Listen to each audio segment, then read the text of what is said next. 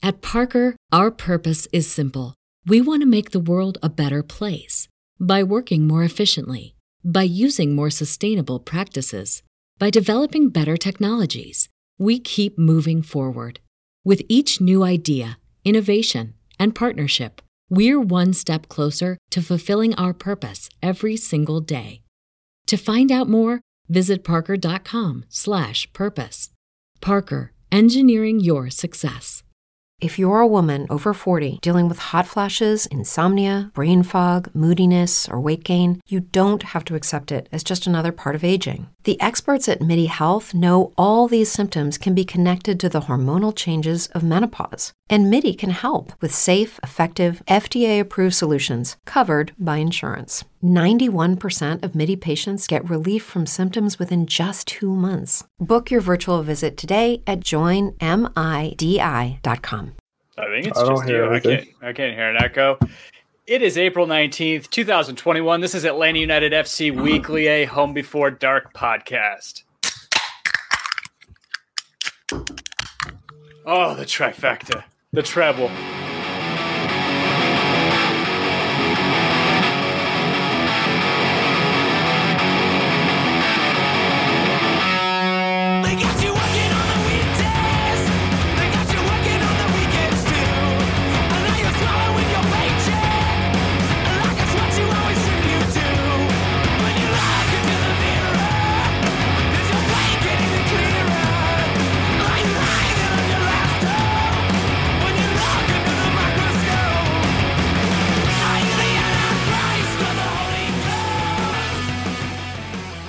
Yeah, I'm not in on that, I guess.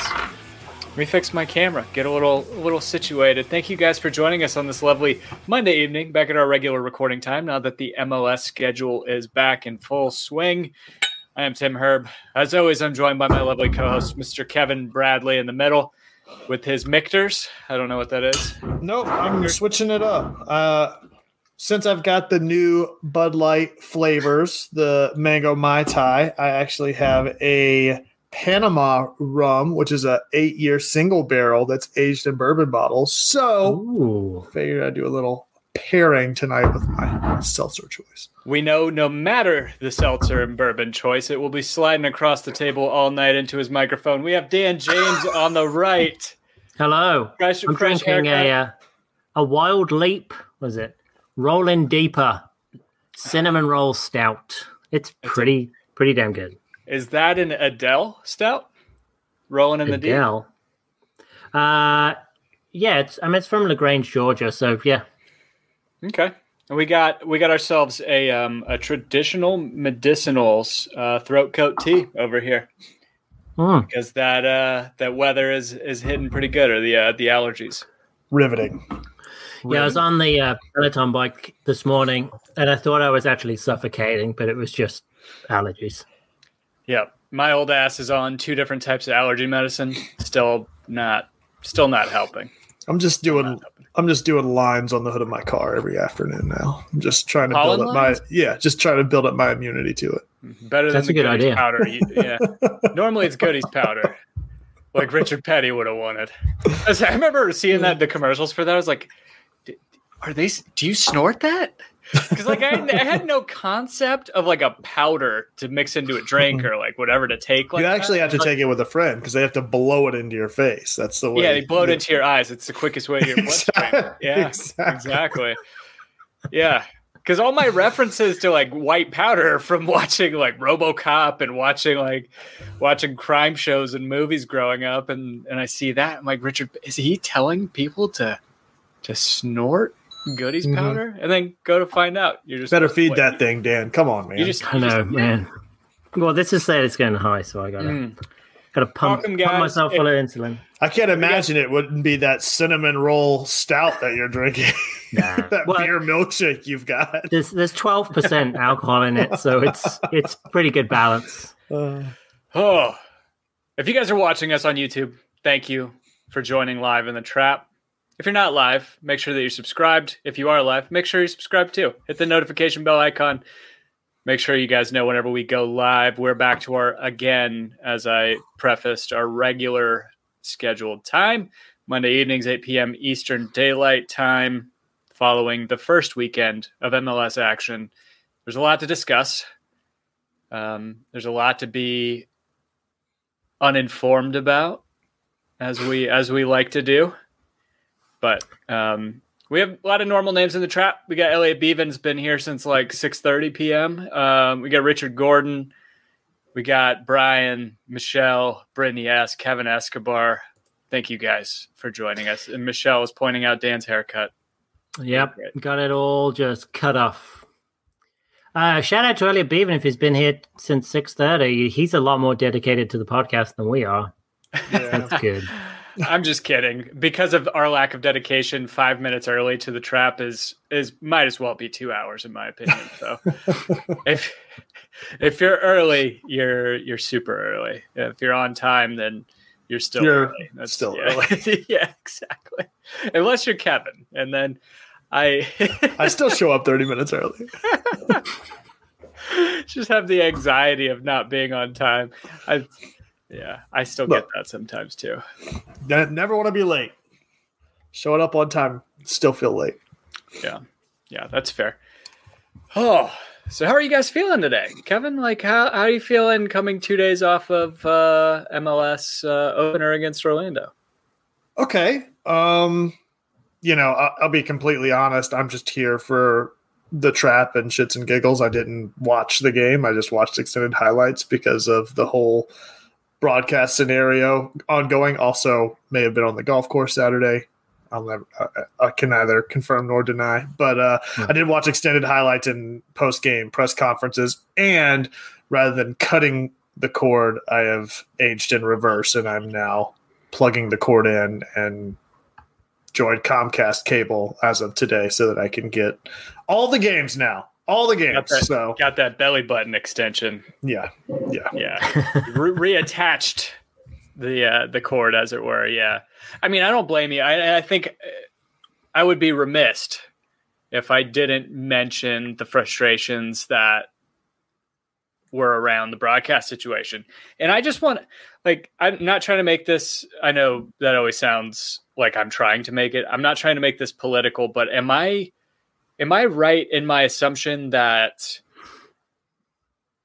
it's all of the Silicon Valley based tech firm streaming services that have not yet come to an agreement with Sinclair? Is it all based off of political leanings? Would they are on either side?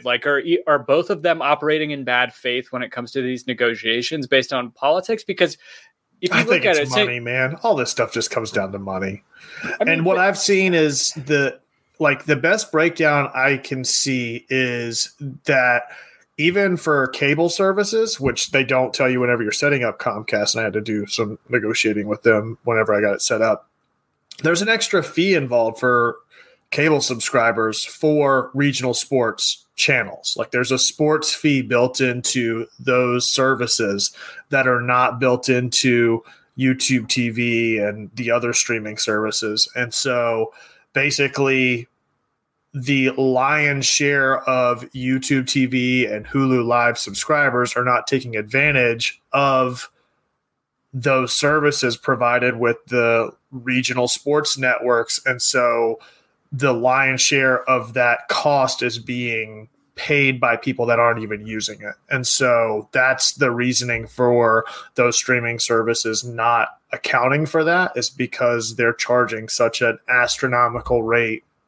to get access to that content that cable providers are inherently already paying on top of what their regular cable service is. And so, it just needs to be an option, man. That was what all these streaming services started to be, was an option to get what you wanted. And it seems like they've gotten less and less of being able to give you an option. And now it's like an all or nothing to get what you want. And so here I am paying for cable. And between my internet and cable, I'm paying the exact same amount as what I was paying for internet and YouTube TV. And now I have the stuff that I actually want to watch. It's bizarre, man. And I'm sure that the pendulum will swing back the other way and all that, but right now I can't go without watching what I really want to watch, Isn't it also they hold the rights for a number of years, but then after those contracts have expired, then they're going to have to renegotiate or try and get contracts again with the sports league. So, I mean, you kind of, if you're Hulu and YouTube TV in this landscape and Bally Sports are treating everybody the same way, you're like, well, should we just wait them out? And then when they don't have the contracts anymore, we can just either try and bid for them ourselves or just have reach negotiations with whoever ends up buying those. And then apparently Bally Sports is coming out with their own streaming app here soon. It was supposed to come out before MLB started, but it's still not out yet. And it's like, I'm not going to be beholden to another subscription service. Like, you know what I mean? It's just, I'll take my licks and just take Xfinity, and it's going to be less than the cost of YouTube TV plus ESPN plus a VPN plus, Bally Sports. It's like, fuck it, man. I'll go back to it. Whatever. You made your point. You got me. Like, what do you want me to do? Yeah. I'm sure that Bally Sports app is going to be completely free of bugs and will work all the time. Right. Well, yeah, if anything, I mean, ESPN, I still can't get to Cast the first time. I don't know if anybody else has this issue. Every time I use ESPN Plus, I cast to a Chromecast or cast to whatever, Apple TV. I have to wait for it to fail, close the app, go back in, and it'll work the second time. Happens every single time, no matter what we're watching, soccer, UFC, whatever it is. But yeah, I mean, I'm kind of stuck too, because shout out to Mike Conti, because he sent out an amazing, I hope he does this. It might get cumbersome for him to do every single week, but he sent out a pretty comprehensive list of every major TV provider and what channel you could watch it on, including the number for the channel and not just the name of the channel. It was pretty great. That said, because I still haven't gotten over to our Xfinity store, we still had to stream through Twitter. And the problem with that is I cast to, I have like it's probably like 5 years old. It's a 65-inch TV. It's still pretty big.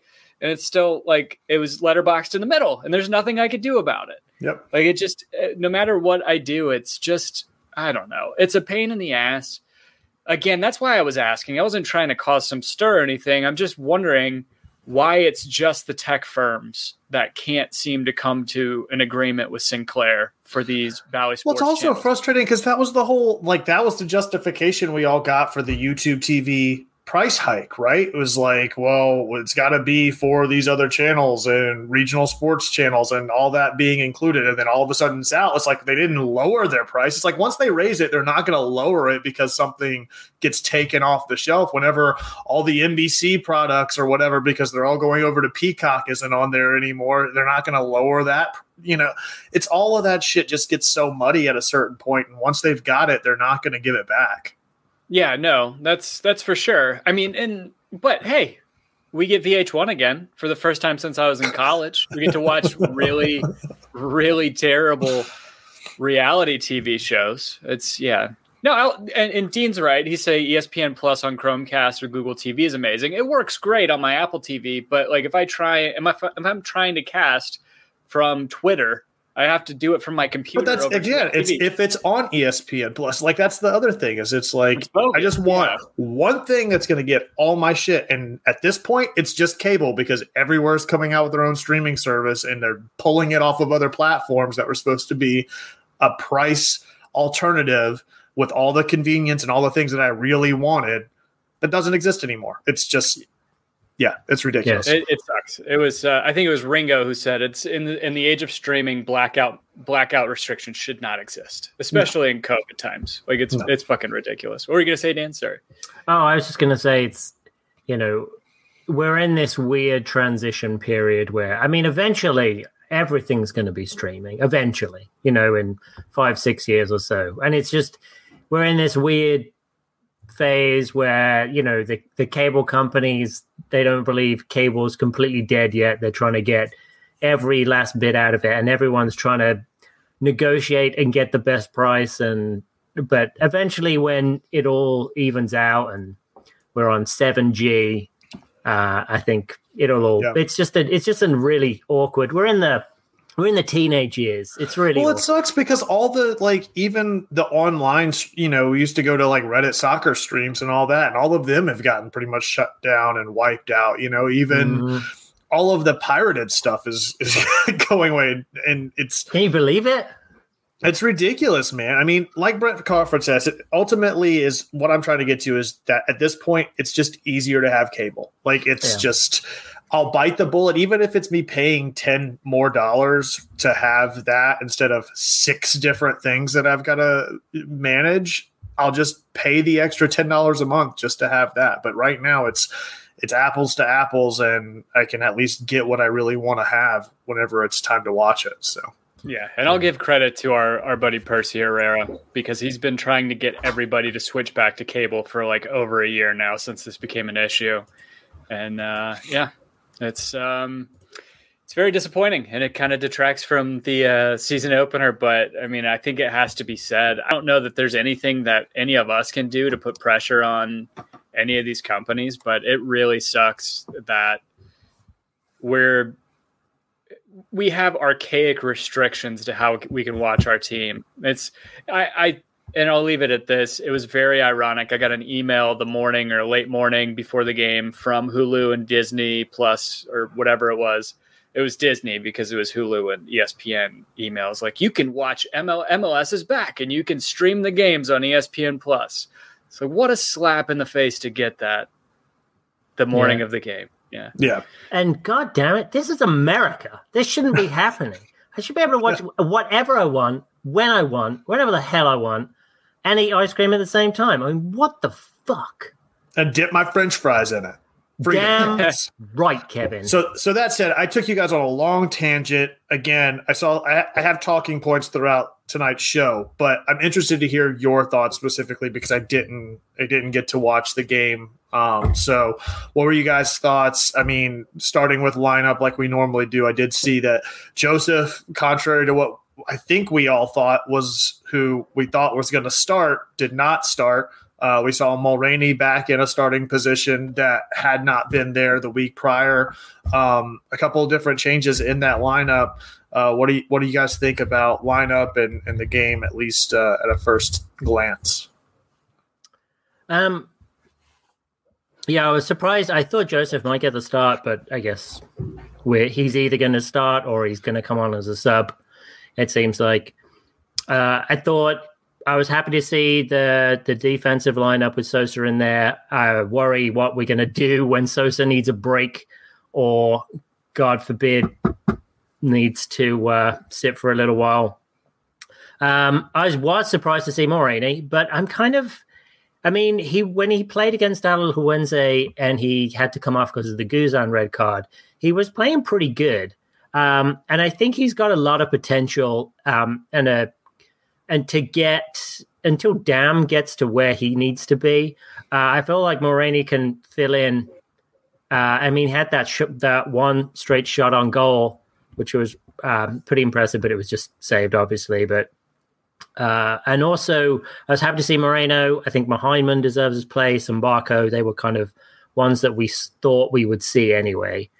But yeah, lineup, I was like, okay, I can go with that. Tim, lineup?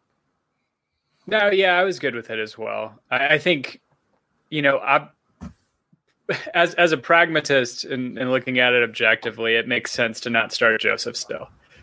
Mm-hmm. As much as we wanted to see it, as much as I know that passion is burning in his gut to get back into scoring form and get on the field and really represent this team, especially at the opportunity down in Orlando, it makes sense. And I'm sure, I think the difference too,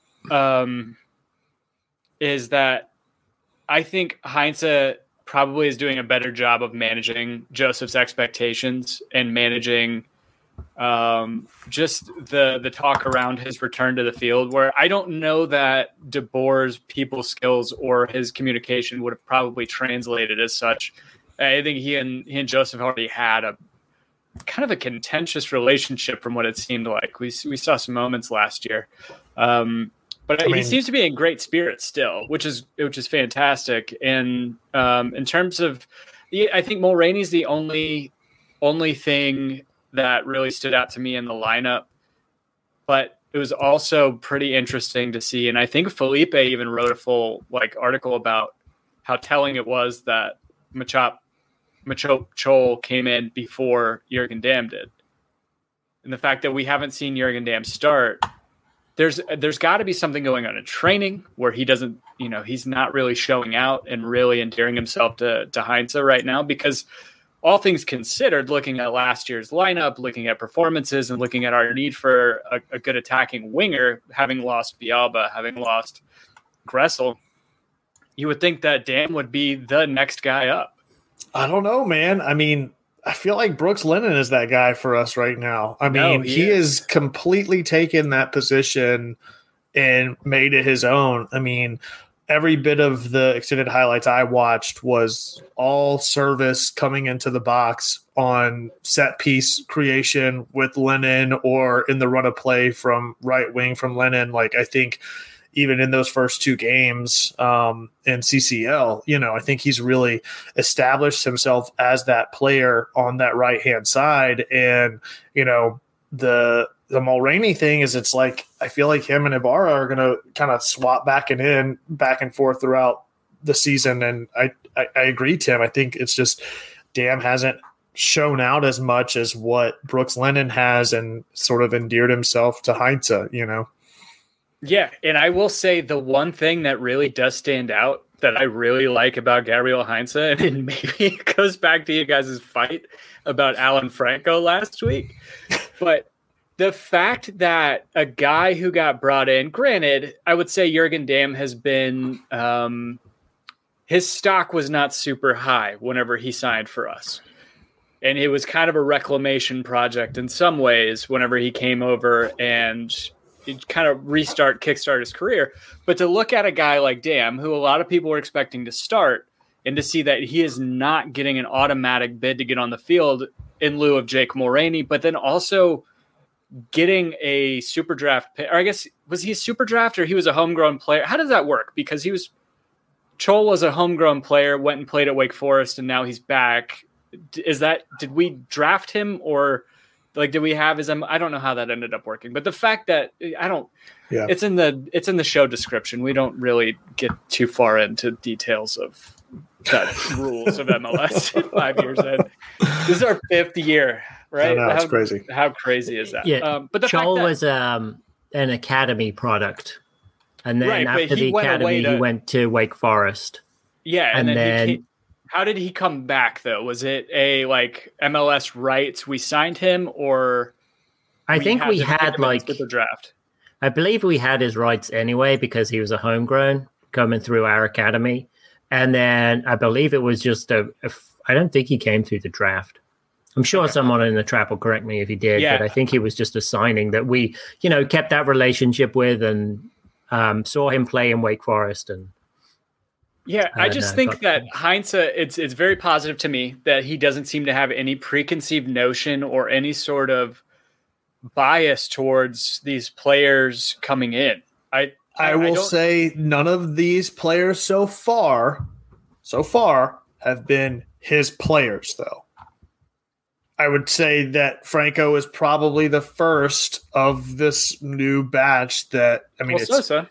Well, yeah, and Sosa. Sosa has certainly proven himself, but it'll be interesting back to your point about mine and Dan's argument last week.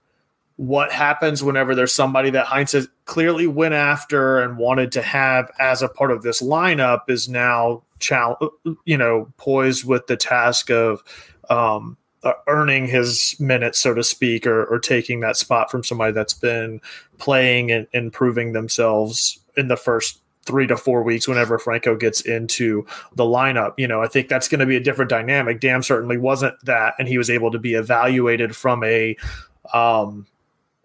unbiased standpoint. It'll be interesting to see what happens whenever there's going to be an inherent bias for somebody that Heinze clearly wants and wanted to fit into this system. So I don't think he specifically. So from what I've read, I understand his primary need was a centre back, a starting centre back. When Giannetti came in, he really wanted Giannetti. That was his guy. That was even his guy more than Alan Franco was. Even after the medical, Heinze still wanted Man United to take him. And as for training, I really don't think Heinze gives a shit about who you are, what you're getting paid. All he cares about is how you're performing. I really believe, and that's what he cares about.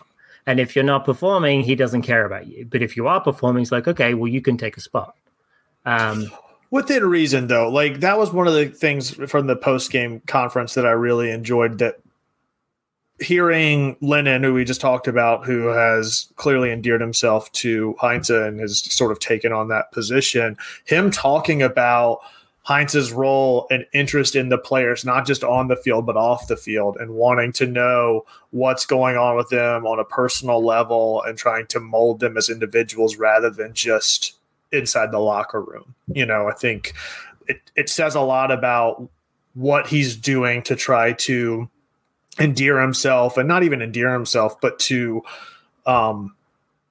sort of meld himself with the locker room and the lineup and the players that are playing for the team, whether they're on the bench or not, so that they know that he has a vested interest in them as individuals, not just as players, Yeah, I do. I agree with you, but I think that, if you're not, he's putting that investment into absolutely. You and you're not performing. And Lennon has, to me, been so far one of the highest performing players outside of Sosa this season.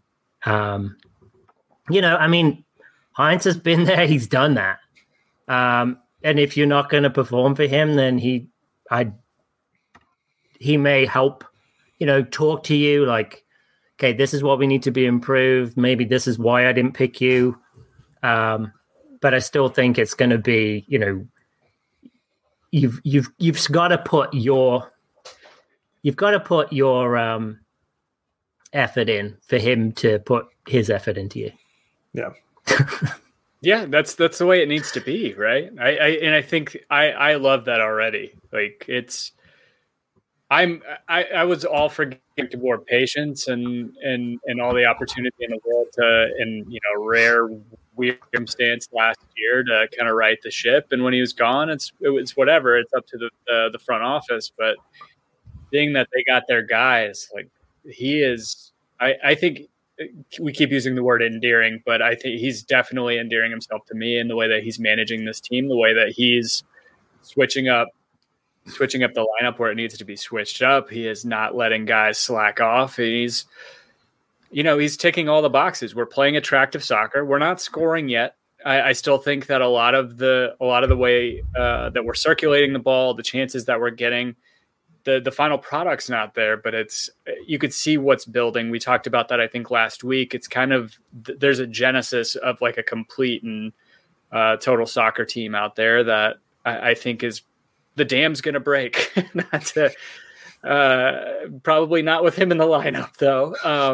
The dam's going to break with regards to scoring, and I think that we're off to the right foot. I think we're off to as good of a start as we could have hoped for coming into the season off of last year. Brand new manager, some turnover in the squad, new formation, everything, and coming up.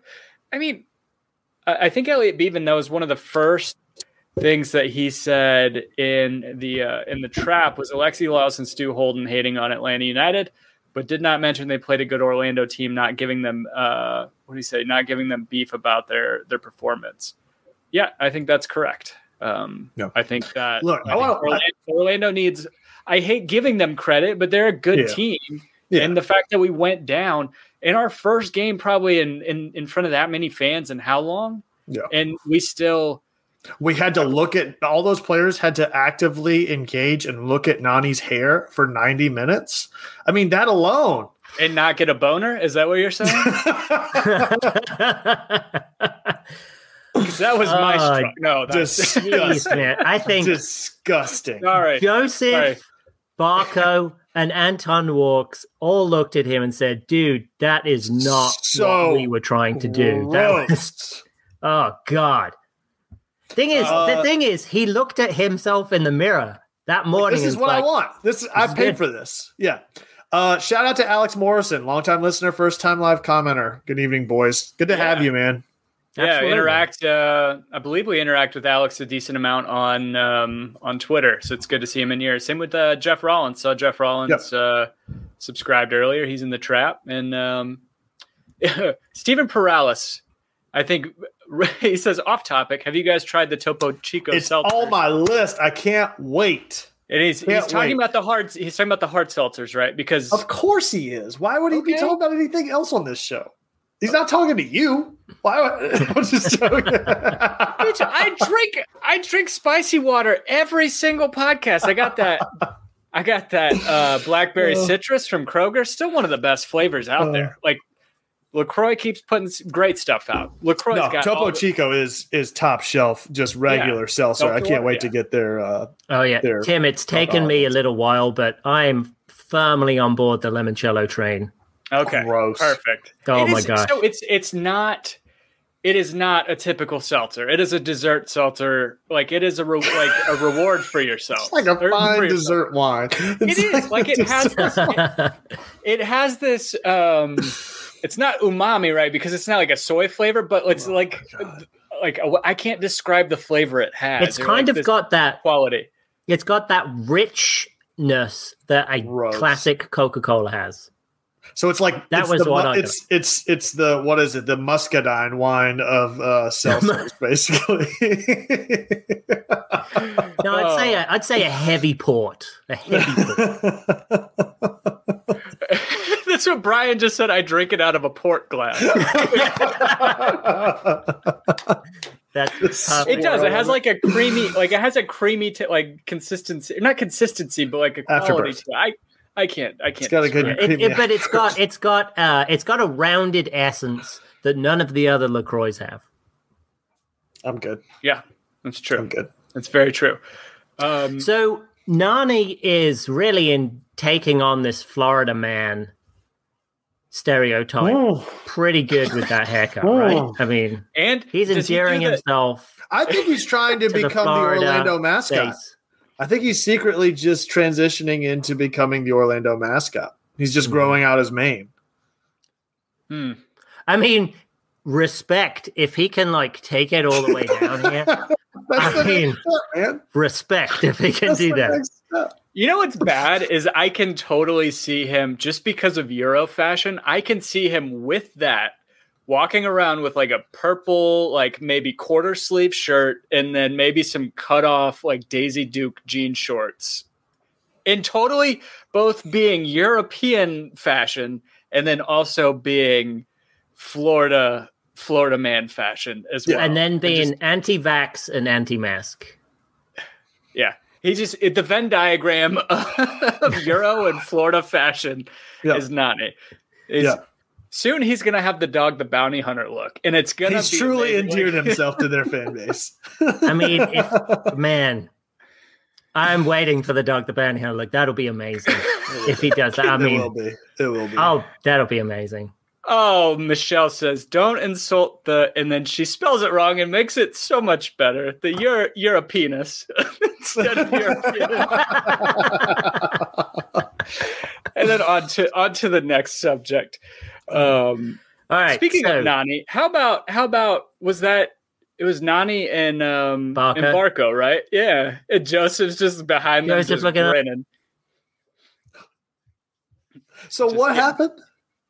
So Nani had the ball on the end line, on the sideline, and Barco comes in 2 feet, makes an amazing sliding tackle, gets the ball and everything, but Nani has to jump 6 feet into the air to avoid the tackle. Doesn't get hit, but then he tells Barco that he's displeased with the way that Barco came in, and unfortunately, Barco's he's not looking Nani in the eye, and Nani's kind of being over, he's got his shoulders hunched down and he's looking down at Barco, giving him the daggers. And Barco's just made the tackle, man. Yeah. What you going to do about it?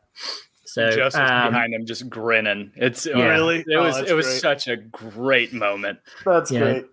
He's Nani.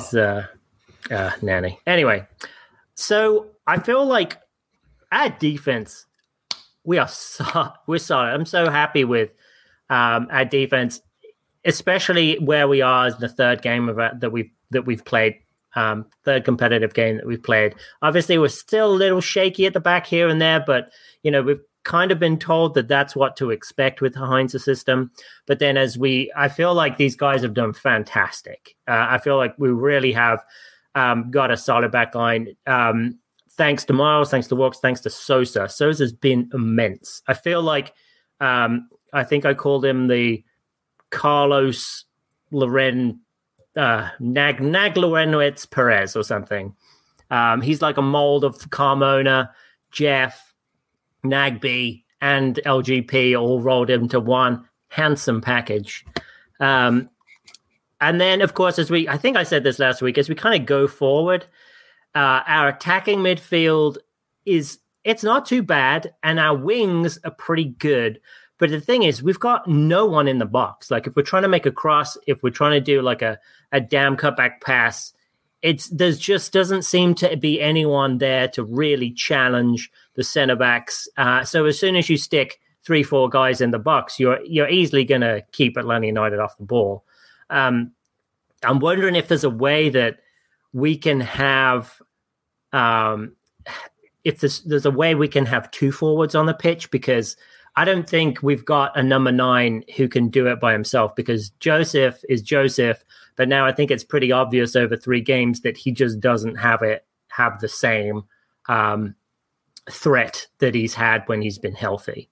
So he's not going to create those gravity wells yet that to pull those defenders out to make room for anyone else. So it's either we just wait on Joseph, or we find another way to get another forward up top that can give Lopez or someone some more striking power. Maybe it's someone on the wing, like we can pull Damo Morini and put Conway up there and maybe shift. Maybe you go to a 4-2-3-1, or not 4-2-3, like a 4-1-3-2 or something like that, where you can get more guys upfield, or you're relying on your wingbacks to just pressure more, like we did it with under Martino, where they would just go and then we would just deal with it at the back if it came back. So that's my concern right now. I think some of that'll depend on when Franco gets in the lineup too, right? Like, especially if he's what we're assuming he would be, as far as having players at the back to just deal with it, depending on what that back line is comprised of. If you've got players back there that are going to be able to, that's one of my questions, I guess, about this week is I saw Bello step up, ends up having a huge save on the post to keep one of the best opportunities on goal for Orlando out whenever, forget who it is coming into the box. Yeah, Miles slides, who Walks gets out of position. They take a shot. It gets deflected, kicks back out to the top of the 18. Bello just happens to go near side post and just clear it out as it comes in online because Guzan wasn't in position for it. What were you guys' thoughts on Bello this week? I know he's been kind of up and down over the past few weeks, and talking about defense and then kind of work our way up the field. What were your thoughts on him this week? I honestly don't know that I have a bad thing to say about any of our defensive players this weekend. I thought Bello was fine compared. Like, he wasn't the weak link that I don't think that he was whenever in either of the CCL games. I thought that he was fine. I mean, to me, I think Brooks Lennon has been the standout on the defensive end in terms of his ability to attack. It's just crazy. I mean, you already spoke to it, but if you want to talk, like, he's been the focal point of the offense right now, and that's both a bad thing and then also great because it's showing how good he can be. But I mean, I'm good with Bello. I mean, from this past weekend, I think just keep on keeping on. I think he's getting better as the games go on. And do you think he's doing? Obviously, Lennon is the standout, right? And correct me if I'm wrong, you're kind of expecting, but not really expecting, Bello to do a similar role over on the left side, where you want him to get at least a little bit more engaged on the front end of the ball. We've seen it here and there, but it just seems like whenever you compare those two, if they're really going to do kind of similar roles moving up and down the field, I think Bello, you're wanting to have a little bit more of a defensive role than you want Lennon to. But comparing those two, you can't help but see a little bit of a discrepancy there in what their output is on the field. And I think that Bello will get there. But what was his play like this week as far as what he was doing on the offensive side of the ball? I think he was good. We just don't.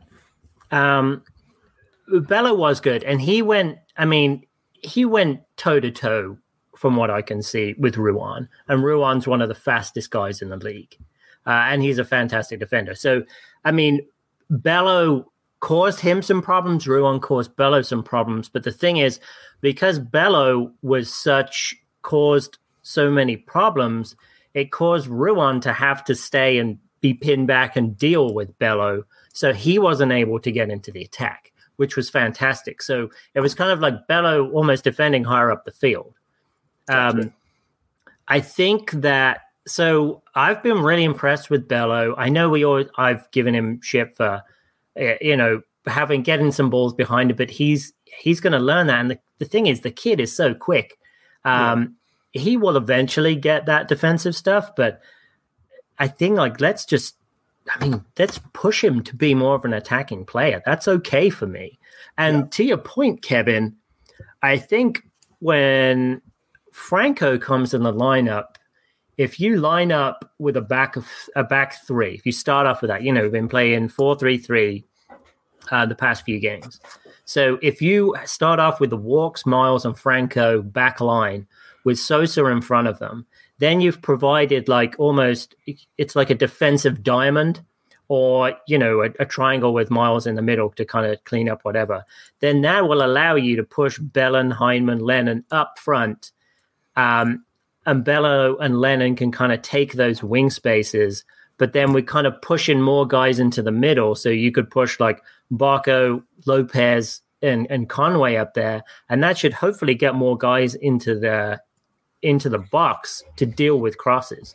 The only thing is then you just got to be really careful on your wings. And I think we would be okay when the ball gets further back into our defensive third, but then you're creating a lot of space on the wings in the middle half of the pitch. So I think that could be something we potentially see. And those are three solid defenders, whichever way you look at it. Plus Sosa. It'll be interesting to see something like, and I would assume we would start to see it in the next few games.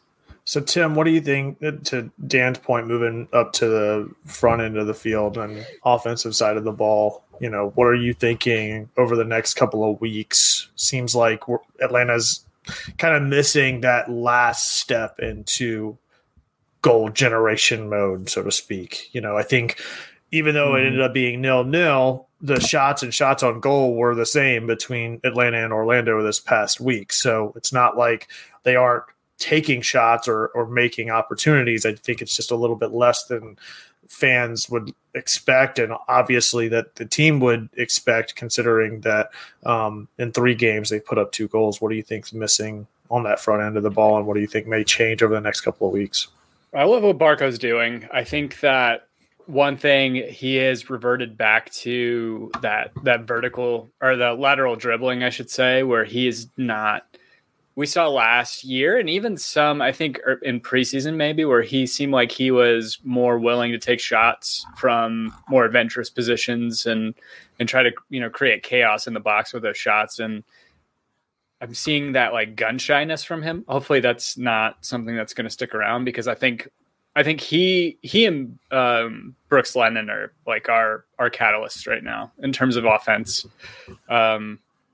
I don't know what to expect from Moreno right now. I'm going to give him the benefit of the doubt that his shakiness and his rustiness is just that. I think that he just needs to get his sea legs under him, and I think that'll end up, he'll end up being a little more important in the attack. I don't know. I like the idea, though, that you had, Dan, in terms of playing 2 forwards up there. It's something we have. I don't remember the last time we really saw it, to be honest. But if you take, let's say we take Mulroney out, kind of reform and retool and put and put Jackson Conway and Lisandro Lopez up front, and you can maybe kind of task Licha to be that true holding number 9 and hopefully get Conway some good chances and kind of open him up to be more of a free roaming forward. I liked what I saw out of Conway last year. I don't know, obviously USL is a different competition or different level of competition than MLS, and I don't know. I'd be interested to see him in there, but we I don't know. It just seems like we break down.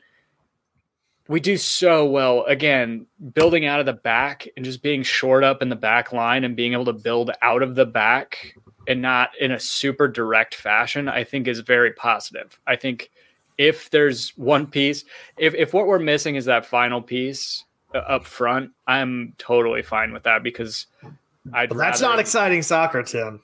I don't give a fuck. That's not what you said last year. FDB out, Heinze out for sure. Can't just be flip-flopping around. Yeah. Jeff Rollins makes a good point, and Brittany S. agreeing with him as well. John Gallagher looked real good in limited minutes with Austin. Love to get that $250,000 back. I would agree. I do miss that guy. I think he would have been a perfect spark plug to put in right now, especially in the absence of the once and future king Joseph Martinez up front. I think, yeah, I don't know. And Elliot Beeman begs the question: where's Eric Lopez? He's not. I don't see him. I don't think he's on the bench yet again. Tyler Wolff has been making the 18 as opposed to Eric Lopez. I don't believe it is an international slot issue at this point, right? I know we saw Mateus Rossetto as being loaned out to ATL2 or ATL ETD2 until he gets his green card situated. And once he does that, we get him back into the senior squad. I think that I think we need to take more chances, to be honest. And I think that, I don't know. It's hard for me. I'm not a tactician. I'm never going to claim to be. I don't know what's leading to that breakdown up front. Dan can probably speak further to that. But, I mean, he brought up the point of not having anybody in the box. And there are multiple times where the commentators on Unimas were saying Lisandro Lopez should be on the back post. Like, there's nobody on the back post right now. There's a cross coming in, and there's nobody there for it. Like, I don't know if we're just still kind of getting that part figured out. I have no idea, but it'll change. Yeah. I'm sure it'll change. And I think some of the team is still building chemistry. You know, Dan, to your point about Dam not being in the lineup earlier, that was some of the stuff that I saw in that. I think it was the second leg whenever he did come in, whenever he and Lopez were playing up top, and just the consistent lack of chemistry between the two of them, where Lopez is expecting him to make a run. And I mean,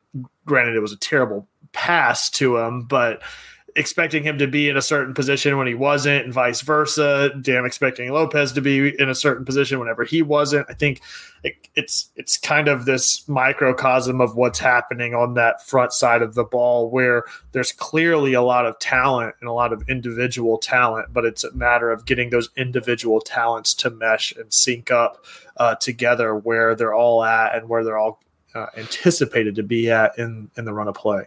Yeah, and I think we'll get there pretty soon, because under FDB, I mean, he was trying to preach that same thing, like, but the thing is, he would never give directions, and Heinze is the complete opposite. He will. Oh my God! Can we just admire the fact that he's actually on the feet, like standing on the sideline, coach, like actively managing? I mean, that alone, Jesus.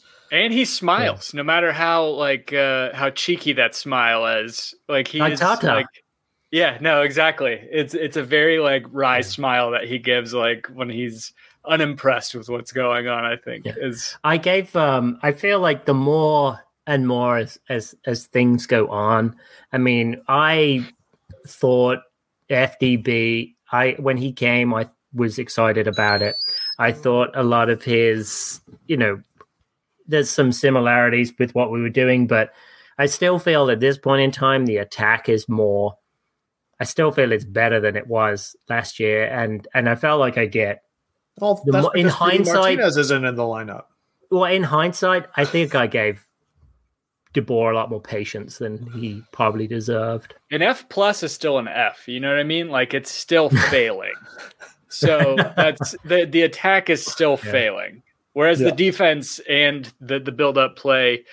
I mean, you could thank Frank. I mean, without him, I don't know if we'd have 3 shutouts in a row. Honestly, I think that this is just a layover from his tenure. Honestly, yeah, definitely with Miles. Well, I mean, Miles came out as with the FDB. We've never had a defender like Miles. Going back to international slots. Sorry, Tim. We have 10 guys count towards our international slots. I think we only have 9 slots, and those include Meza and Rossetto being loaned out. So maybe Eric Lopez is an available international slot guy. I believe he is available right now. Yeah, he is. I mean, he played for us in preseason.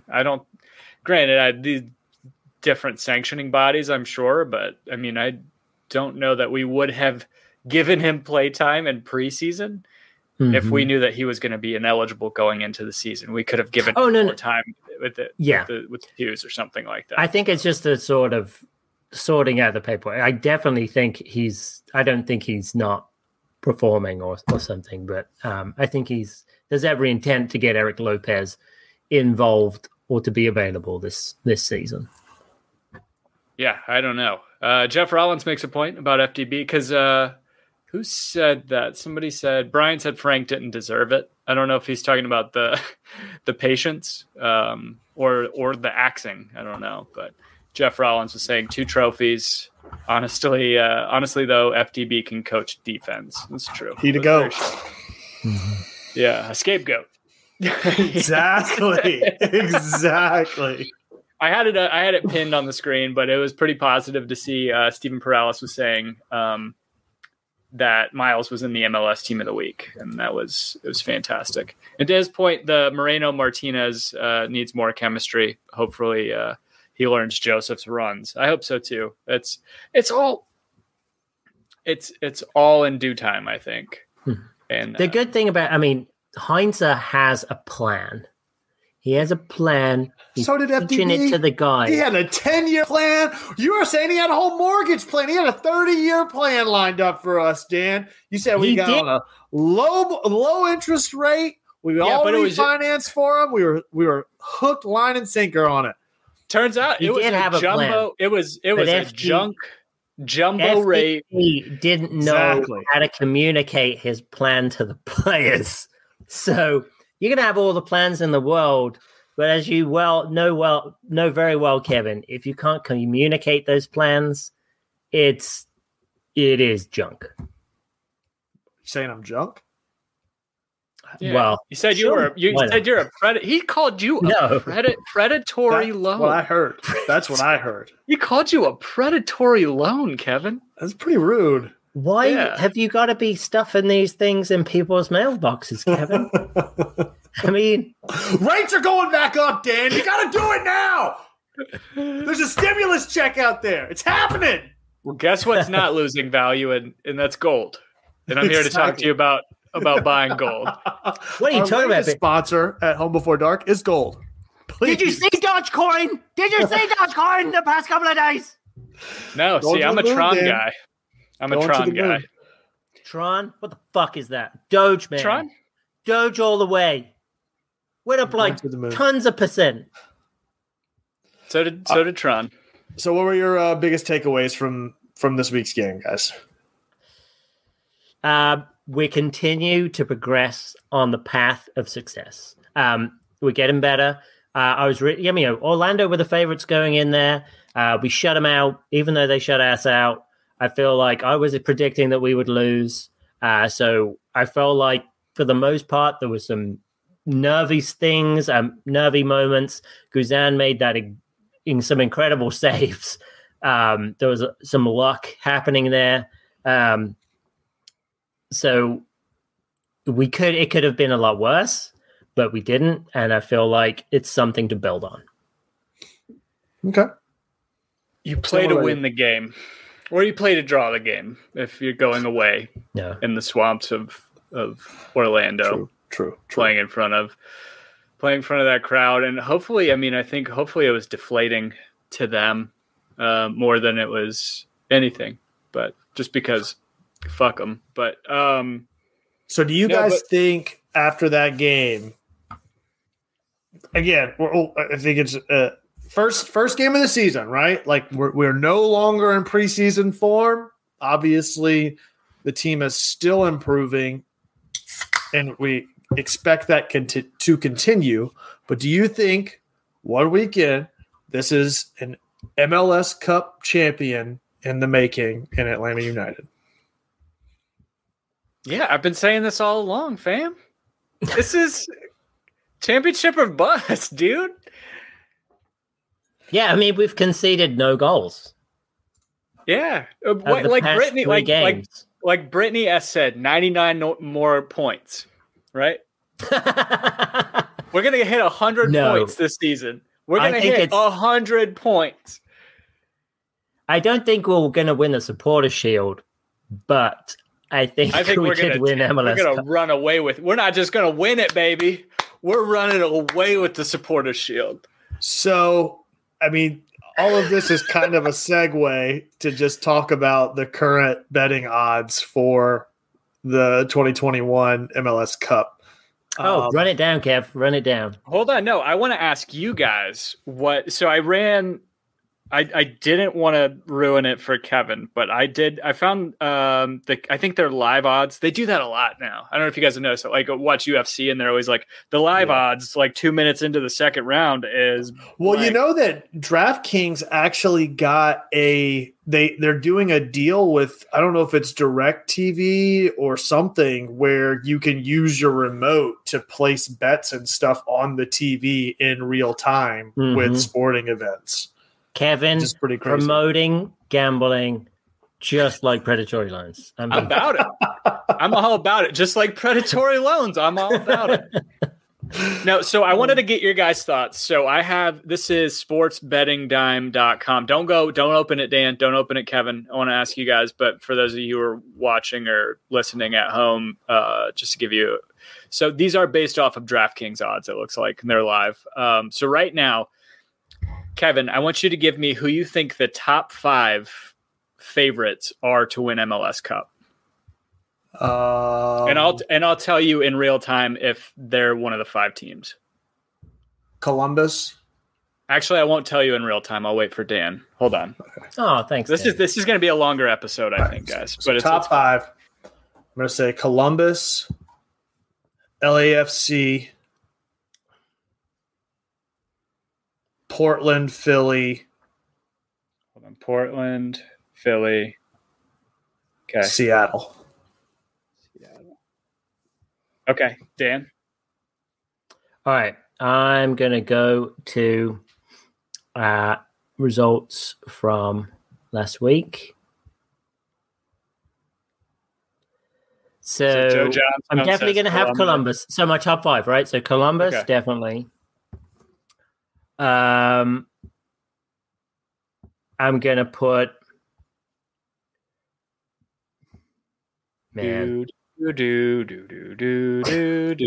Portland. Okay. LAFC, sure. I'm also going to put in Philadelphia.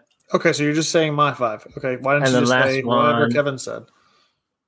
I will say Atlanta United. Is that what you said? No, I did not say that. So, in order. So, if you guys odds work, is 400. This isn't like 1 odds, whatever. 400. So, meaning you have to bet $400 to win $100.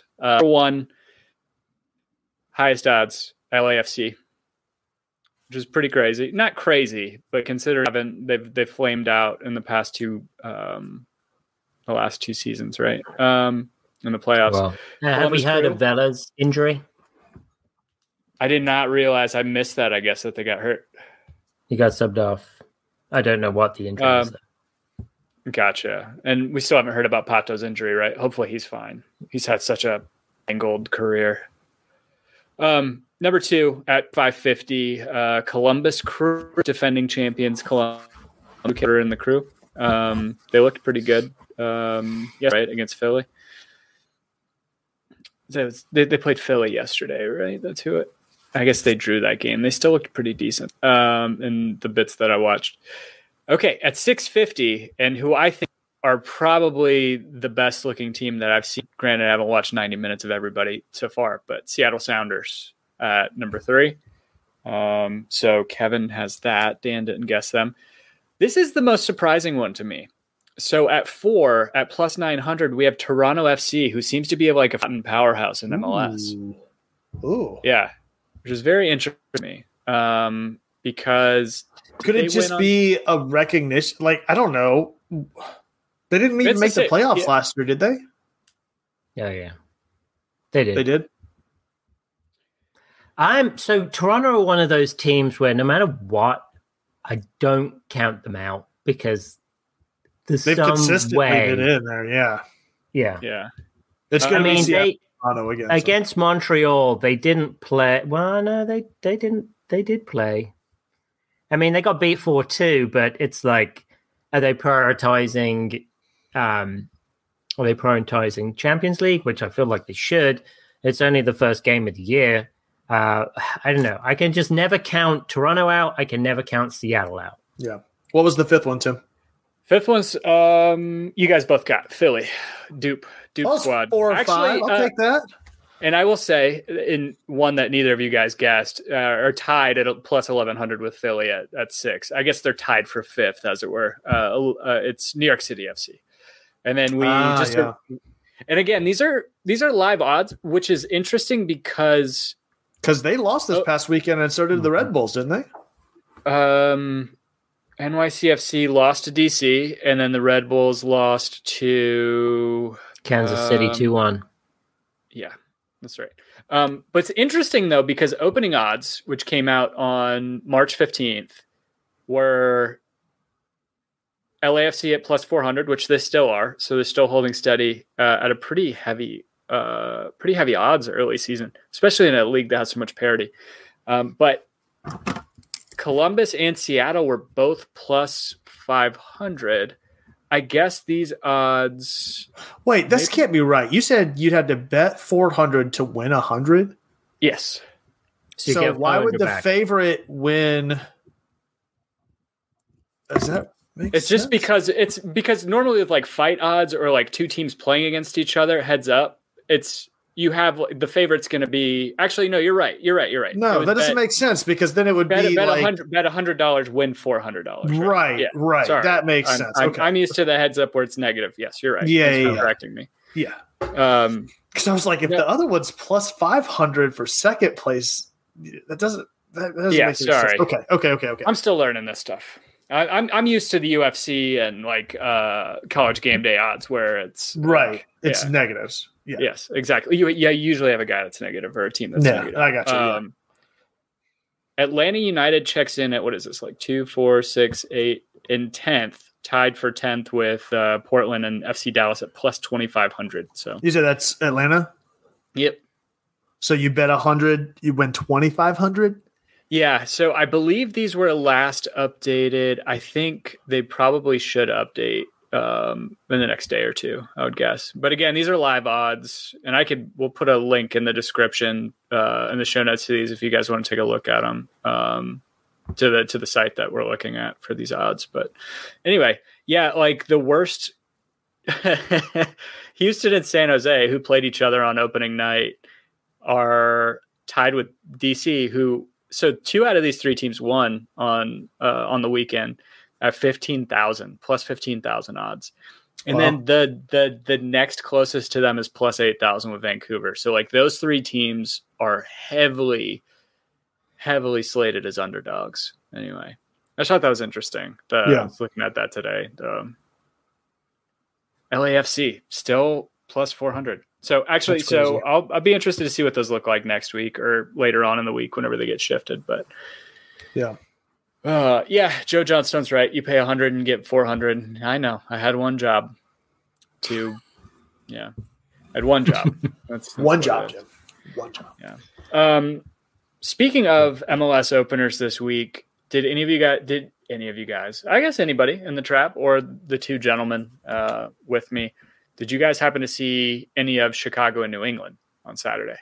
They drew 2-2, right? Mm-hmm. They did. Before we get to that, our score predictions, are we doing points for result and points for score?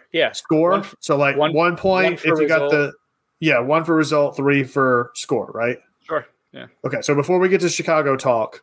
Oh, you're only doing this because you got 1 point.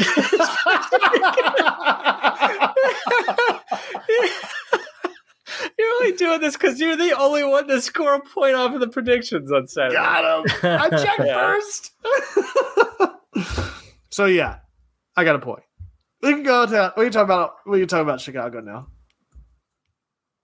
Yeah. You're right, because I predicted 2-0 Atlanta. Dan predicted 2-1. 2-1, yeah. 2-1 loss. You predicted 1-1, right? Yep. So, all right, Chicago. Dan, did you watch it? I watched a little bit of the highlights. Not much really. We've always had problems with Chicago in Chicago, but whenever they've come here, we've managed to handle our business. So since they come in here, it's a home opener.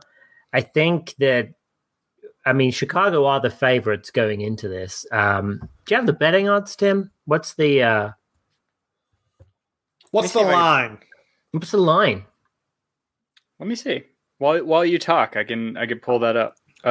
Well, Chicago the favorite. So I use SofaScore. So they're saying that Chicago are about a 7 and Atlanta United a 6.85. So Chicago's a 7-point favorite. No. Oh, right. So they're thinking it's going to be like a 2-1 win Chicago. I don't think that Chicago's going to score 2 goals on us. I feel like we've got a pretty good defense that's going to negate those. I could see like us grabbing like a 1-0, maybe even a 2-0 victory. But more than again, we've got our own scoring issues. But I don't know. So what do you think? What do you think? Score prediction. Let's hear it. What are you thinking? I'm going to go 2-0. 2-0. All right. ATL. I think it was, who was it? Brent Crawford said Chicago had some beautiful play that scares the hell out of me for this week. I agree. Like I don't know a lot of their players' names. I know that Robert Baric is very dangerous up front, and he was getting on the end of a lot of chances on Saturday. They look like a good team. Like they're sneakily a good team. And that said, our defense is outstanding. So I'm not worried about them scoring goals again as much as us scoring goals. So I hate to do this, but I know it's a home opener. I'm going to probably go with a 0-0. I think we hold a clean sheet again, but I still don't know where the goals are coming from. Who do you think ties? Huh? You said 0-0. Who do you think ties? I'm going to say 1-0. Does that mean you want me to tell you who I think will score? Yeah, and that'll be an extra point if you get any of the people that score right. We'll do an extra one for that. So who do you think for All that? right. It's almost like you should go you should just say 10-0 and then just list. Why don't we just do 11-0 and then 11-0 list the whole roster if you get the result right and the players. That's a good All right, who do you point. think, Dan? I think Moreno and Emerson Hyndman. Okay. I'm going to say 1-0 Atlanta, and I think Barco. So are we going to do Philadelphia Union as well? No, because that game's on. Oh, we're going to have a podcast Tuesday. before then. Yeah, that'll be on Tuesday, so we'll be fine there. Yeah. So we are so this is different types of odds. I don't know how this pans out. The Score has, I think we were talking about it earlier. ESPN Plus's app is not very good. I don't like to use it for this stuff, but the Score, which is I think Canada's version of of ESPN. Well, it's not affiliated with ESPN, but they're big sports network. They have betting odds built into their app, and they have Atlanta United at 2.05. I don't know if is that 2.05 to 1 odds, and then draw is 3.6 to 1 odds, and then Chicago winning is 3.15 to 1, I think. So it looks like, I don't know how that works. If we're slight favorite, yeah, I think we're slight favorites, because I'm looking at some of these odds right now, and they are pretty damn lopsided. Like NYCFC are 1.38 versus a 6.1 to Cincinnati. Yeah, okay, I think that's how that works. But yeah, it looks like we are the slight favorites, probably because we're at home. So let's see what the trap is saying. Brittany S. 2-0 Atlanta United. Elliot Bevan, Atlanta 1-0. Brent Crawford, we're at home with fans. We should be okay. 2-1 Atlanta. Joe Johnstone. Good to see you, man. Good to have you back in here. 4-2 Atlanta. Brian, 1 goal over 3 games. That doesn't make any sense to me. I think you were talking about something else. Oh, no, we've got 2 goals over 3 games. I don't know what that is. Steven Perales, 1-0 win. Atlanta off a penalty. Still think the offense needs time. Michelle, 1-0, and Bello gets the goal. I hope so. Even says Guzan scores. Yeah. And Haleto, 0-0, and a lot of pitching afterwards. Yep. I wanted to go old school. Boring soccer. Wanted to go old school Atlanta United FC Weekly, and I put on Twitter earlier, I asked people to give us 1 positive and 1 negative from this past weekend, see what they came up with. And the positive was overwhelmingly Sosa, but I'll get into him. I'll get into him, I guess now. Our favorite Orlando City troll, Lee, also known as Everyone is a Bozo. Is he a troll, though? No, he's just like a lovable troll. He's a friend now. He's just good with the bants. 1 positive, y'all didn't win. 1 negative, we didn't win. Okay. That was pretty good. Larry Luke of Way Down South, he's saying positive, Sosa and Lennon. Negative, not enough creativity in the final third. Elliot Bevan, who I think has already probably chimed in here with this, but saying positive, Guzan made good saves. And negative, need to do better on the final third. Michelle, saying negative, Barco didn't punch Nani in the face. Agreed. Positive, Sosa's fun to watch, and I'm really excited to see him grow into the team. Brian Olivas saying positive, Sosa got me feeling real good about our midfield. Negative, Barco still doing that thing where he holds on to the ball for roughly 364,278 years before doing anything with it. I think this is Nathan Lyons, Aeon at Aurum, saying positive, Sosa is a boss in the midfield. Negative, Guzan's distribution is a step back from Rocco. First full game for Guz, I know. Hopefully it improves. Santa United, bringing the gifts as always. Positive, defense looked solid.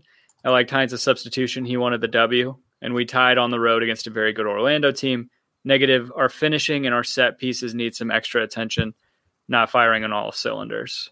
Our buddy Gabe Laha saying positive, Santiago Sosa is a beast. Negative, wasn't a fan of Mulroney on the right. That's a fair point. Alex Morrison, the aforementioned Alex Morrison, saying positive, it turns out we don't have a center back problem after all.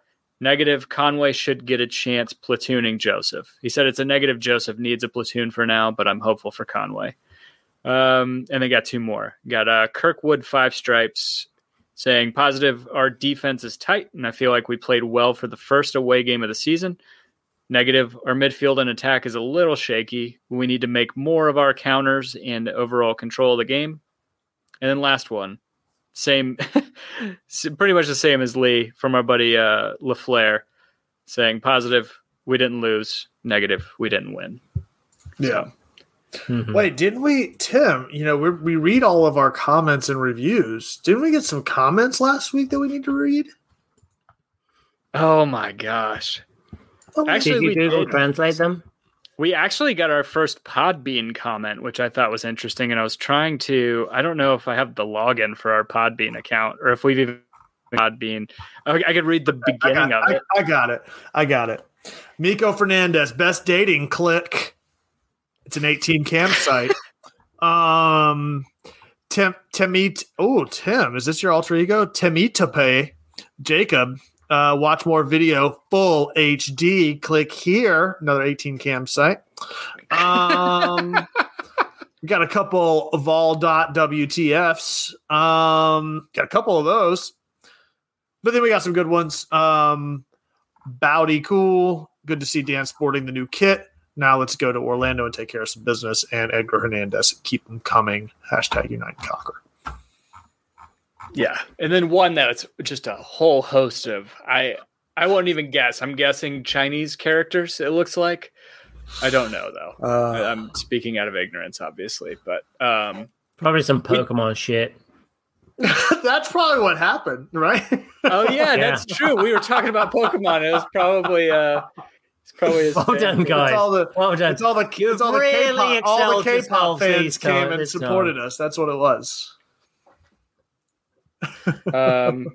Oh, and by the way, Kevin won the guess on the prediction or the odds. Yeah, 4 out of 5. Dan got 3 out of 5. Oh, another point for Kevin. I'll take that too. Yeah, another point for Kevin. Joe Johnstone asking if we're doing voicemails. Yes, that is correct. We're also asking. We're not begging yet for new reviews on Apple Podcast, but we would very subscribe. much. I think this is really the best thing we could ask for is you guys coming and tuning in live with us each and every week. Smashing the like button. Smashing like and subscribe, hitting the bell icon so you can join us in the trap every week. And, the engagements help fuel what the conversation and where things head during a typical show. So really appreciate you guys for tuning in and helping us out with that every week. Elliot Beaven with the hard hitting questions. Who is best Pokemon? Fucking hell. Alakazam. Ooh, I like it. Isn't it Ditto? Because he can be all of them. Well, then he doesn't. But a very weak version of all of them. Exactly, and he doesn't get all their attacks. Dan, fuck off. Just go. That's like saying isn't TN the most powerful of DBZ because he can multiply? No, he becomes weak. He loses part of himself. Exactly. Dan, just go. We did get the question. I don't know if we want to get into it too much because it completely consumed Twitter today. Jeff Rollins was asking, what's y'all's thoughts on Europe, the Super League, European Super League? I don't have any thoughts on it. Do we have enough time, Dan, for you to get into it? Of course, man. We can go for it. Go for it. I don't know yet if I'm for or against it. I don't. No, I mean, honestly, part of it is like doing this vaccine again, man. I'm sick of it. Just pick a side. Everyone knows Moderna is the winner. So, oh god, Tim, just commit, man. Like, I'm just kidding. All right, AstraZeneca, Team AstraZeneca, bring on the blood clots, baby. No, so the Super League. It's hard for me because I feel like. It came out. It didn't come out of nowhere necessarily, but the announcement kind of came out of nowhere because there are like rumblings of this happening for years, and then them talking behind closed doors about it. And I understand gripes from the fans for their teams, given the consequences that the FAs are bound to put in place and what UEFA's put in place. I don't know. It's weird to me because I see a lot of just self-righteous bloviating all over social media about it, where it's and I posted this and it's kind of facetiously where it was like, it seems like it's good if it's a governing body, if they're corrupt and don't enforce shit and they just take money from everyone and don't really like transfer bans don't really need to stick, and financial fair play is like this carrot that never gets, or whatever, I don't know, a hammer that never gets fucking thrown down on anybody. As long as the money's coming from the Middle East, it seems like people are fine with it, right? So that's my issue with it right now, is that I think there's a lot of disingenuous argument against the Super League. I think there are a lot of critiques that can be made and a lot of criticisms that could be drawn of the league and how it's come about and what it is and just kind of the permanent nature of it. And I think part of it too is, gosh, I could fucking talk forever about this. I think a lot of it has to do with changing the status quo. I think people are scared of that. I don't think it's the best way to go about it. But I mean, I wasn't around whenever the UEFA League and European Championships were created. I wasn't watching soccer whenever the Premier League was created. And it seems like a lot of people are kind of drawing comparisons of back then. And I guess that was early 90s, right, Dan? Whenever the Premier League, when the big teams kind of created that. Super League or Avengers, Tim? Which one? You got to pick one. Super League or Avengers? Avengers all day. Actually, we're in the middle of rewatching the Avengers right now. Trying to make it through Ultron. Angie's never seen it. So I think, and Dan, and I'll let you speak for just keep a seeing minute Robert too, California the entire time you're watching. Yeah, it. Exactly. Yeah, Angie's watching. She's like, "Whose voice is that with Ultron?" Oh. I was like, "Whose voice do you think it is?" She goes, "James Spader." I was like, "Yep." That's all I can hear every time. I'm the fucking Lizard King. That's all I can see. I wish Ultron would say it so bad. Yeah. So part of it is, I think UEFA is kind of at fault for some of this, and I think part of it has to do with, if you're talking like just logged off of AIM. Yeah. One of the criticisms is the money. Like the reason. Like Gary Neville was saying earlier, Dan, today, his criticism was these teams can't expect to go out and make tens of millions of pounds from this competition and be able to spend it to be in competition with these other teams in the Premier League that don't have that opportunity. But at the same time, I mean, you have 4 teams that, granted, it's a meritocracy to get there. They get that money from UEFA and they're able to spend that back home, or, the TV money. I mean, the fact that like in the past, however many years, like Wolves can compete with the majority of Europe for transfers, and I don't. Money definitely obfuscates a lot of things, and I think the injection of money from different sources and all that obfuscates a lot of things. And I think if you have really rich owners with endless pockets of oil money, you can definitely violate financial fair play, and you can ruin the stability of a lot of these leagues on your own. I don't know. I feel like this is just word salad that's coming out, and I haven't been able to formulate a great thought about it. But I'm not necessarily for or against it. If it means that my team, who is Liverpool, gets kicked out of EPL and gets kicked out of Champions League, I'm gonna be a little mad about it. I don't know that I would stop supporting them just because of that, but I would just have to watch them play against the same 11 teams every single year, which I watch MLS do. And I watch Atlanta United do that. And I watch the Pacers do that every year. I watch the Colts do that every year. So, I mean, I don't know. No, it makes sense. Yeah. So if you're any business in the world, you're for-profit business, well, even a non-profit, what you're trying to do, the two things you're trying to do, you're trying to mitigate risk and you're trying to turn a profit. And what the Super League does is it mitigates risk and it turns a profit. And if you've got a ton of money, you're going to look to mitigate risk and turn a profit. So I'm not surprised that something like the Super League's coming along. It's going to happen. I feel like all these these ethical gestures are really just that. They're just gestures. Nothing's really going to make an impact. Something like this is just going to come along anyway. You're always, and after, 30 years of the Super League, there's going to be another offshoot. There's always going to be something that comes out, just like you said, with the Premier League. Because, if you look at it right now, the fact that there's 2 European Cups. Right, exactly. And which one do you want? You want to be in the Champions League. Why? Because you make the most money out of it. No, but Dan, the Europa League lets a lot more teams in, and it creates more competition, right? Yeah. If you don't understand that soccer is about making money, then I've got a serious wake up call for you. I've seen all these banners for, it's built off the working man. okay, when Trevor Francis became the first man to be transferred for £1 million back in 1979, when did the working man at that point in time have £1 million? It hasn't been a working man's game forever. I remember when Arsenal made the move from Highbury to the Emirates Stadium and people were balking at the prices. It doesn't matter. The fact of the matter is people are going to pay what clubs are asking for to go see the games. It's not fair. If you're part of an economic class that doesn't make the money and you can't afford to go to the games, there's going to be other people that are looking to do that. I mean, you watch Sunderland Till I Die. Those are working class people. And what they do is they put their money into the club. That's where they choose to spend their money.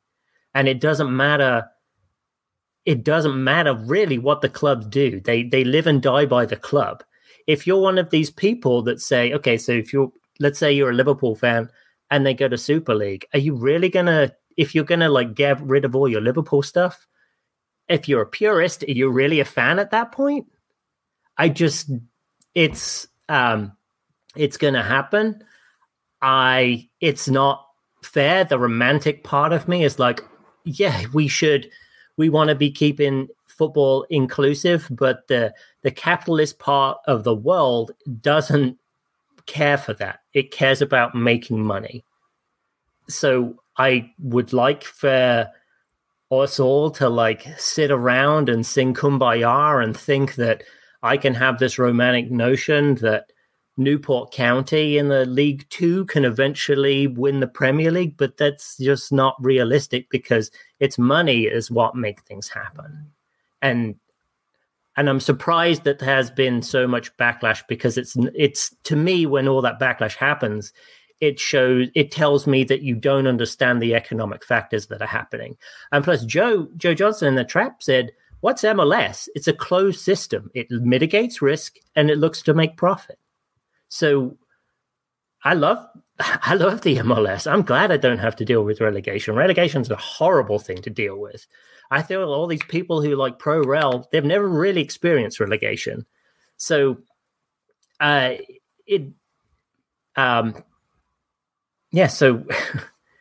Dan, MLS has already been a Super Cup. All this talk about how you're on the side of making money, I've never been so proud to call you an American. I mean, I think you finally made it. I think if I had a vote, you'd get your citizenship now. I think you've finally come over and you've really proven yourself to us. Kevin, you know what? I would say something like, it's been so long that I've wanted to hear those words from you, Kevin. And as soon as I say them, you're just going to be like, get the fuck out of my country and call you immigration services. Knock, knock, knock. INS, is that, yeah. No, I mean, I hate that people are so against it. And, I'm not going to, and I wish it would all be like the way it could be, or the way, that it seems like the vast majority to be, but I just don't see it actually happening realistically. Yeah, no. So, and the other thing too that I found very ironic is the new reform for the Champions League that is slated to start in 2024, 2025.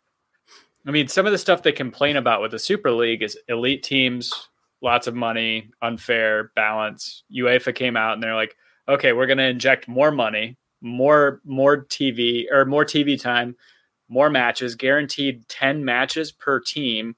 It's going to be no longer a group bracket format. It's going to start being, I think, just like a season. Is it just going to be a table is what I understand it to be? And then expand it to however many more teams. Mm-hmm. It's just, again, it's like the criticism for, it's like we can criticize these outsiders for starting something new, but we're going to pretty much do the same exact thing that they're doing. But you know us, and we let more people, like we let more teams in because that's God why knows. We'll never start a Patreon. Yeah. So God knows, I don't know how I'm going to live without seeing Apple Nicosia or whatever Nicosia play in the opening round or like in the group stages. I don't know what I'm going to do without 3 weeks or 4 weeks of qualifying the 4th place in Scotland playing against the 3rd place in Romania. God, like what am I going to do when it's just the same 8 teams that end up playing in the quarterfinals the majority of the time? Like I don't know. It's idiotic to me that some of the criticism, I'm not calling people idiots for this, but the criticism is I think it's hypocritical is what I'm getting at. So, to your point, Tim, the Superliga announcement has just increased the competition from UEFA. So that's what we're trying to do. We're trying to increase competition. And eventually, if the Superliga doesn't work out, then it will fail. And that's okay. That's fine. That's just the path of the course. Then the best ones will be in UEFA in whatever form that takes. How can UEFA in the points? I think Jeff Rollins and Brent Crawford were bringing up the points of the threats of player bans from the World Cup and from the Euro. I understand UEFA could keep players from playing in the Euro because they're the governing body over that. But how does that work? Is it FIFA or was it UEFA saying? Because I'm pretty sure UEFA came out and said that they would ban any players competing in the Super League from playing in the World Cup. It might be just the various governing bodies, so it would just affect European teams. So CONMEBOL would still be fine. Stupid. The sour grapes. Like, but nobody cares that because it's the FIFA World Cup, Club World Cup, right? Because FIFA's making the money. They're the governing body of the Club World Cup. But I mean, it's not that much different. It's actually less competitive and it's like a friendly competition than the Super League. So I don't know. Yeah, it's going to be really interesting. And I mean, if Super League comes about and the games are terrible between what is, arguably the best teams in the world, then no one's going to watch it. But I think a lot of people are going to watch it. Because God knows La Liga is so competitive that, Real Madrid and Barcelona get what, like 90-something% probably of the TV money, all that revenue. Yeah. Winning the Champions League is a stupid amount of money. Yeah. Yeah. It's like £100 million, something like that. Something, if you win something Champions like League. that, yeah. Yeah. Longshore actually broke it all down on one of the Soccer Down Here episodes. That it's just every stage that you get to is like another million, another like 10 million. Yeah, and then you get that email from your owners whenever you're playing FIFA. Is like, well, we're going to take 40% of this. You could use the rest for transfers. Like, we need this for administrative fees. Like, this is a video game. Give me all the money. Mm-hmm. What are you doing? Yeah. Anyway. It's been interesting reading Alexi Lalas's tweets, actually. People are like, everyone is just hating him, and he's like, well, it's kind of, economics and driving competition. So, you can call me some horrible names, but I'm just telling you how it is. Yeah. I don't like the way that it came about.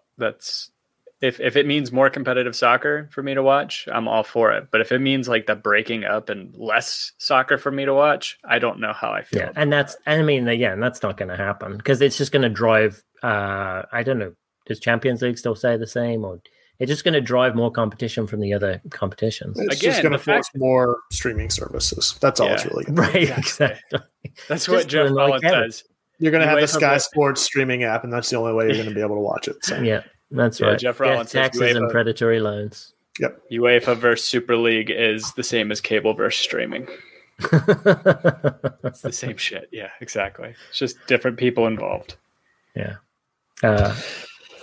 All right, guys. Well, thank you so much for tuning in. However you found us. If you found us on iTunes, be sure to rate or review. If you found us on YouTube, however you found us, be sure to like and subscribe. Hit that bell icon to get a notification each and every week whenever we go live.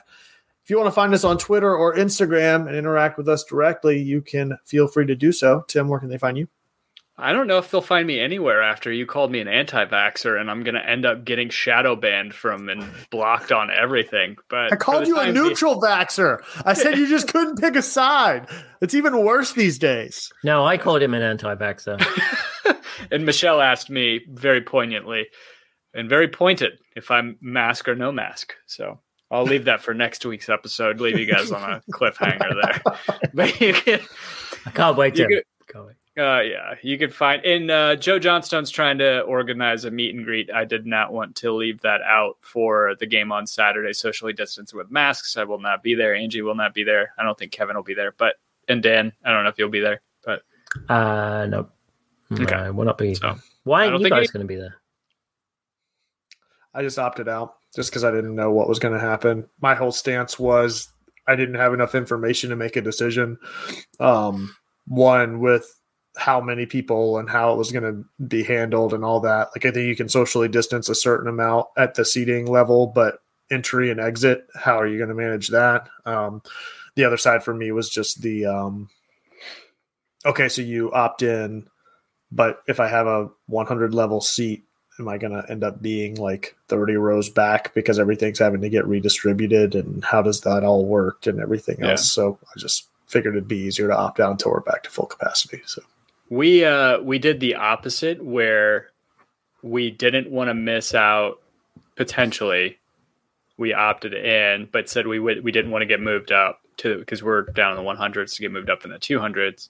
But Angie and I bought our tickets long before we were married, and they're not group tickets, so we actually got separated. So anyway, so we're not going to be going. But again, we had no idea at the I feel like the survey, we should have talked about this before, I guess. I wish the survey would have gone out after the capacity announcement, after all that stuff. It doesn't make a whole ton of sense, but anyway. I mean, I expected as much from you two plastic fans. You never know. The guy who still hasn't even joined the waiting list. You could have had season tickets 3 years ago, but you're just over there like, I'm waiting for it to be the right time. I'm still not sure. It's a pandemic. Yeah.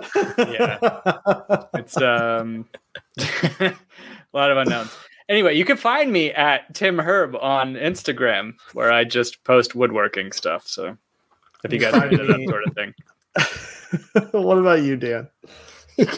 You can find me at DNJMS doing absolutely nothing, or you can follow me on Peloton at To the Power of Dan, and we can go for a ride together. I'm going to stop asking you this question. That makes me think of Nelly from The Office. To the Power of 3 with the pyramid. Yeah. It's not a pyramid. And you're British. And I'm British. Well, find me as well at The Architect. That's at _ARC. Number 1 TECT. Collectively at Home Before Dark. That's before spelled B and the number 4. Love the hell out of you guys. Thank you so much to all the new faces in the trap, all the familiar ones there as well. Love the hell out of each and every one of you. You make this show what it is and keep us going each and every week. So we'll see you next time. As always, be home before dark. Let's go get the fire hose. I'm a fire starter. It's the fire starter.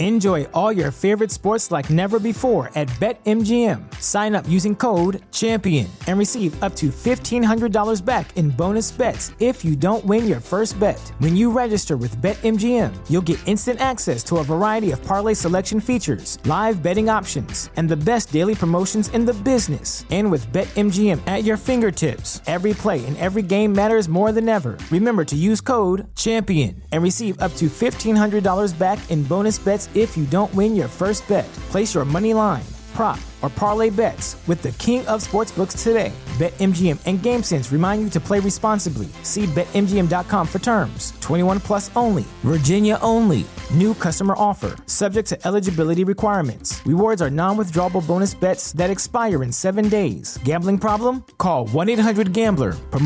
Promotional offer not available in Washington, D.C. At Parker, our purpose is simple. We want to make the world a better place by working more efficiently, by using more sustainable practices, by developing better technologies. We keep moving forward. With each new idea, innovation, and partnership, we're one step closer to fulfilling our purpose every single day. To find out more, visit parker.com/purpose. Parker, engineering your success.